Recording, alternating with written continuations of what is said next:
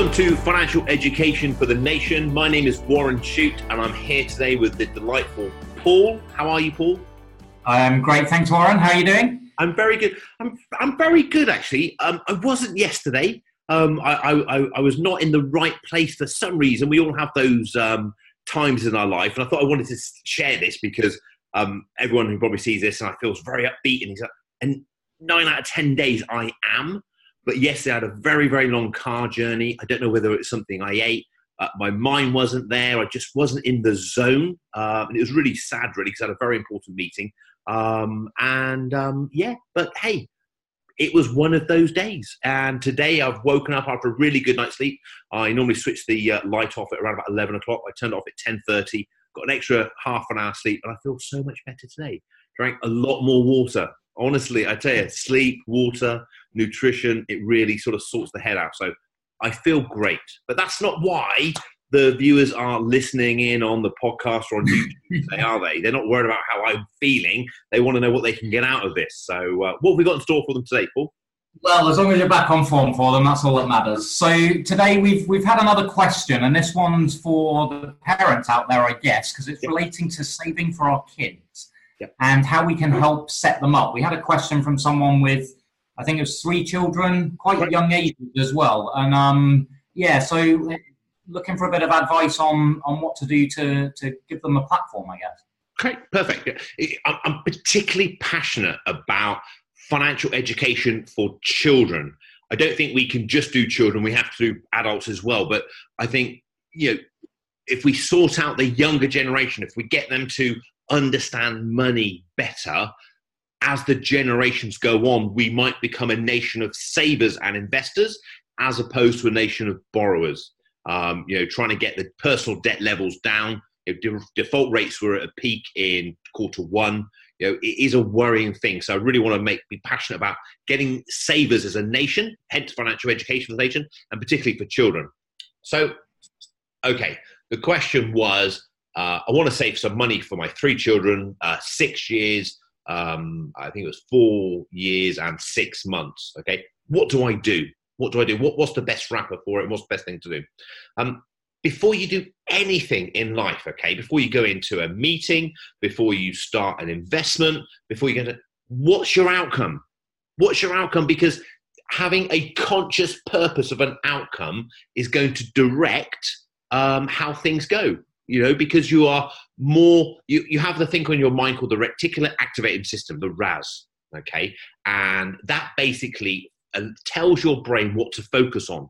So if you tell your brain, okay, I want to focus on this, therefore you're going to notice things that are more attuned to that and make decisions that move towards that. A good example of this is if you've ever gone into a shop and saw a shirt or a dress and it's a particular color or a particular type, you go, I really like that. Not seen anyone with that on before. You then leave the shop and you walk around the shopping mall or around the street and you notice more shirts or more dresses of that nature. So when I say to people, what's your outcome? It's not to just have a pattern. It's so you then focus your mind to say, right, why am I doing this? So why do you want to save for your children? It sounds a bit bizarre. Because I have to, because I should do, isn't a compelling reason enough to do it. You've really got to say, well, okay, let's have a look at their journey, their timeline before they become financially independent. What things might they want help with? So if we go through schooling, typically there's nothing major out schooling. I would, and please correct me, Paul, if you think it's something else. I would say the first major purchase possibly is either a car insurance or going off to university. I think those are the first big ones that come up. I would say they were the first big ones, really. And then soon after that, you've probably got either gap year travel, going off to do some travel around the world or something. And then after that, you've got house purchase, wedding, costs. Yeah. So when I talk to my clients, I look at a timeline for them and I would say, okay, we've got potentially a car purchase, going off to university, costs of that involved. So how are we going to plan for that? We potentially then got a gap year. Is it something you want to encourage? Do we have to plan financially for that? And then we've got the house purchase. How are we going to plan for that? Is that something you want to be involved with? So keeping this conversation generic, you've got to then look at, okay, when are we going to look at access of that money and what investment type would be most appropriate? Yeah. So first thing is, what's my outcome? And they would be the sorts of saving for my son or daughter to go to university, saving for my son or daughter to buy a safe car. You know, one of the conversations we have with our clients when they say they don't want to buy a car, my parents didn't buy my car, I'll let them buy their own car. We sort of mention to them and say, well, are you happy for your son or daughter to go home with their possibly drunken or intoxicated partner after a party in their car, or would you prefer them to drive their own car? You know, so often not, it's quite nice for you to be able to help children out with these sorts of things. And then looking at other events in the future. So what's the outcome? Then we look at what account or wrapper would be most suitable. So after knowing what we want to do with the money, what account or wrapper do we want to hold in? So an account or a wrapper is the same thing, and there are different types of things that you could do for your children. So one of the things you could do is just use a straightforward bank account. And obviously that account could be in your own name or it could be in the child's name. You could do an ISA in your name. You could do a junior ISA in your child's name. You could do a stock market account. It's called a general investment account in your own name or your child's name. Or you could do a pension in your child's name. Okay. And each of them have got different benefits and disadvantages. So once we've looked at the sort of different wrappers that are available, we sort of judge on when do we want access to the money. And we talk about this every time we talk about investing. 5 years or less, 5-7 years or less, it's cash. So if your child is a teen and you're looking to save help them out with a car or car insurance or going off to university, it's basically a savings account, okay, a bank account or a bill-side account or national savings and investment, something deposit-based. If we've got 5-7 years or more, then the returns offered by the stock market are there for the taker, and they really should be taken on board. We're looking roughly about 1% return on the deposit. We should be looking sort of 5% plus from a stock market-based investment. Okay, when I say 5% plus, 5% is the lower equity range, and as we get more equity exposure, historically the world stock markets have averaged around about 9%. Okay, so if we're looking for longer term money, 5 years or more, we can then sort of look at investment based. And then obviously if we're looking at retirement, for their retirement, and this is a great one for grandparents, it's almost like leaving a legacy for the child, we can look at pensions. So if you're a grandparent listening and you think, do you know what, I'll be gone and dusted before my grandchildren are up and around enjoying themselves, one thing they'll never forget is the pension that you started for them. So you as a grandparent could start a pension for your child. You can save up to £240 a month in the account for them. They can't get it until their pension age, which is likely to be sort of nearer 58 at the time. It's 55 at the moment, but it's linking to the state retirement age. So it'll be 58, maybe 59. So you know it's going to be for their later years. Okay. And we've covered this before, a fairly modest amount, £10 a week, saved from birth until sort of in their 18s or so, and then left. Okay, so no more money is added. Returning 9% a year is going to give them over £1 million when they get to that age. Okay, so never underestimate the power of compound growth. Over time, it's really your friend, and that's why we encourage people to use the stock market for longer term investments. So they're the range of accounts: cash, deposit, savings accounts, national savings, ISAs, whether it's a cash ISA or a stocks and shares ISA, and that can be the same in the child's name as a junior ISA, or a general account or a pension. What's the advantage of the junior ISA? Why does that come in? The junior ISA, the main advantage really for the junior ISA is if you as a parent are using your ISA allowance and you as a parent have investable money that generally uses your capital gains tax allowance every year, there's another tax-free wrapper where you can wrap up just over £4,000, 4,368 I think it is, in the child's name. Now that £4,000, 4,300 or so pounds, can be held in cash or stocks and shares, or a combination of the both. So you can have some of the money with a high street bank and a cash ISA, and you have some of the money in a stocks and shares ISA. The thing I would say really is most people, this is a generalization, most people are saving in a junior ISA for a period of time which is 5 years or more. So why would you have it in cash? But it's the most common that I see because it's the easiest one for people to open up. They go to their bank, they deposit some money. The cashier might have a leaflet on the side, say junior ISA for children. Oh, I'll fill that in. I'll open one up for my children. I'll get it done that way. But really being responsible for your children, if you're looking at 5 years or more, put it into stock market.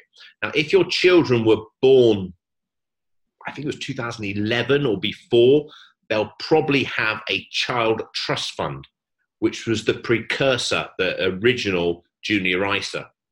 Okay. Child trust funds can now be transferred into junior ISAs, and they then enjoy the rules of a junior ISA. Child trust funds were excellent. Some older children would have even got a voucher from the government to kickstart their child trust funds. And this might have been the case for you, and you might be forgotten where they are. So it's a bit of research, a bit of digging around. There's not a register that I'm aware of that you can go to. So it'll be a case of going back to companies you thought you had it with. But child trust funds were the original junior ISA. They can now be moved into a junior ISA, and you can save £4,368 for your child. The downside for me around a junior ISA is at age 18 for your child, it then becomes the property of your child. Now, as parents, we do the best we can for our children. We teach them good values and manners and rules and everything else. However, we can't control our children, and we don't know how responsible they will be at 18. So the downside of a junior ISA is it then becomes their ownership. So if you've got a wonderfully big junior ISA that you want them to use through university, but actually they got other plans, they want to go and blow it on a trip around the world and go traveling with their friends, or buy a flash car, or whatever's in their mind, there's nothing much you can do about it legally. Okay, so that's the downside. I'm not saying don't use them, but use them with caution, use them with your eyes open. And again, depending on where what your outcome is. Most people don't use their capital gains tax allowance. I think it's around about £12,000, which basically means you can make that much gain in a year without paying any tax. So you've got to have a portfolio of over probably I'd say about £150,000 invested outside of ISAs and everything else to start using that every year. And that would be a pretty aggressive investment portfolio as well. And that would be per person. So if you're a couple, married couple, that'd be over £300,000. Most people watching this, there will be, I know there are some people who watch this that does apply to, but most people who listen to this don't have that. And therefore, using a general account in your own name gives you an element of control over the money. Okay.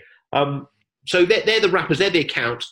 Less than 5 years, go and find a really good high street deposit account. If you're saving regularly, there's some regular saver high interest bonuses you can get from some of the brand names that are on the street. If you're on the Money Planner mailing list, if you're not, sign up for it. Every week we send out a list of the best top savings accounts and stuff. So you can just click on there and get the best savings rates that are available. If you're looking 5 years or more, check out junior ISAs, check out general accounts, but look at a stock market based investor, and you can go to lexo.co.uk for that as well. So there's a whole range of dimensional funds on their portfolios that what I use with my wealth management clients as well in Lexington. And then we start coming on to the investment, how much equity risk we take with the money over time.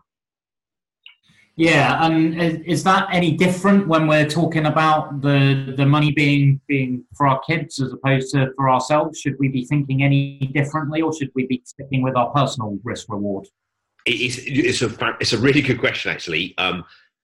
You should be thinking, how will you react in this instance? So when we look at our risk profile, one of the feedback, I was going to say gripes is a word, but one of the feedbacks I get from some clients is, you've done this risk profile, but this is general. I'm talking about this money specifically. And that is true, but we are only one person. Our emotions aren't segmented in our brain. We only have one set of emotions. We do feel differently about different things, but generally speaking, if the world stock market crashes, we're not going to be pleased or happy that our child's junior ISAs crashed in value, or that our long-term investment money's crashed in value, and our short-term money is remain fixed. It does affect our emotions, and that's why we do the risk profile is for you as an individual, because it's your emotions. Now, that doesn't mean that you can't take different levels of risk for different pots or accounts, and we certainly see clients take higher risk for their children's money, particularly when they do children's ISAs, because it's something that I generally try and encourage them to do at least 100%, not at least, but 100% stock market for that money. Because if you're a grandparent setting up a pension for your grandchildren who are just born, and this reader's question for 6-4 in 6 months, hey, do a pension, 100% stock market, average 9% return a year. Wow, they're going to do fantastic returns over the long term. And then when they get in their 50, so 50 years away, they can start worrying about reducing the risk of that portfolio, because they're going to be retiring in 10 plus years time. But you would be... And that's important. You're happy with that greater risk because there's the time there to make up for the inevitable peaks and troughs along the way. Do you know what? I'm not sure. I'm not certain of this, but I don't think there's a period in time where over 50 years or 20 years, the stock market hasn't significantly outperformed cash and bonds, everything else. I would be fairly confident with that statement, although I've not looked at the figures, prepared for it. And globally diversify. Over time, we don't know which market's going to do better than other markets. It's very important that you get exposure to the UK because we live here, but it's equally as important to get good exposure to the US because it's 52% of the world stock market. Look at the companies out there, Microsoft, Apple, Amazon. You would deem them almost as British companies because we use them in the UK. But that goes all over the world. And same with emerging markets, but don't be sidetracked to think, okay, the Americas are going to be the place where all the growth is going to be, because they go through recessions and they have challenges of their own, particularly with China. I've had many conversations with clients talking them out, maybe 10 years ago now, talking them out putting half their money in emerging markets because everyone said that's where the growth's going to be. Yeah, there was great growth there, but when does the growth slow? We don't know. Therefore, that's why we have to globally diversify. And the Lexo portfolios do that. I'm not saying you only have to use Lexo, but wherever you go, just make sure you globally diversify. Try and use index funds where you can, whether it's in emerging markets or whether it's in developed markets. Research has proven that they generally do a better return for you over time, partly because the fees are lower. Just sit tight during the tough times and stuff. Okay, great.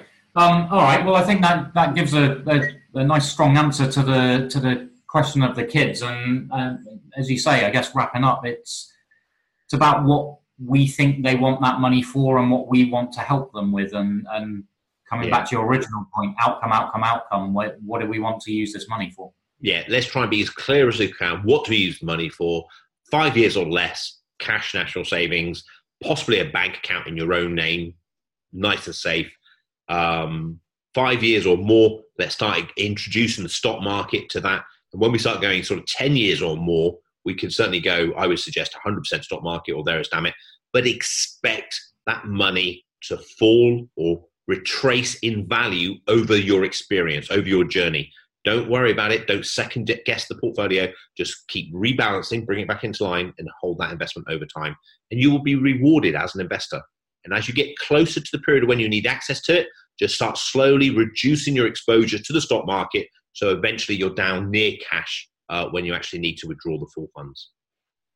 All right, great stuff. Thanks very much, Warren. Super. You take care. Have a lovely weekend, Paul, and I will see you next week. Everyone who's listening, please make sure you follow us on social media. We're on Facebook, Instagram, Twitter, everything.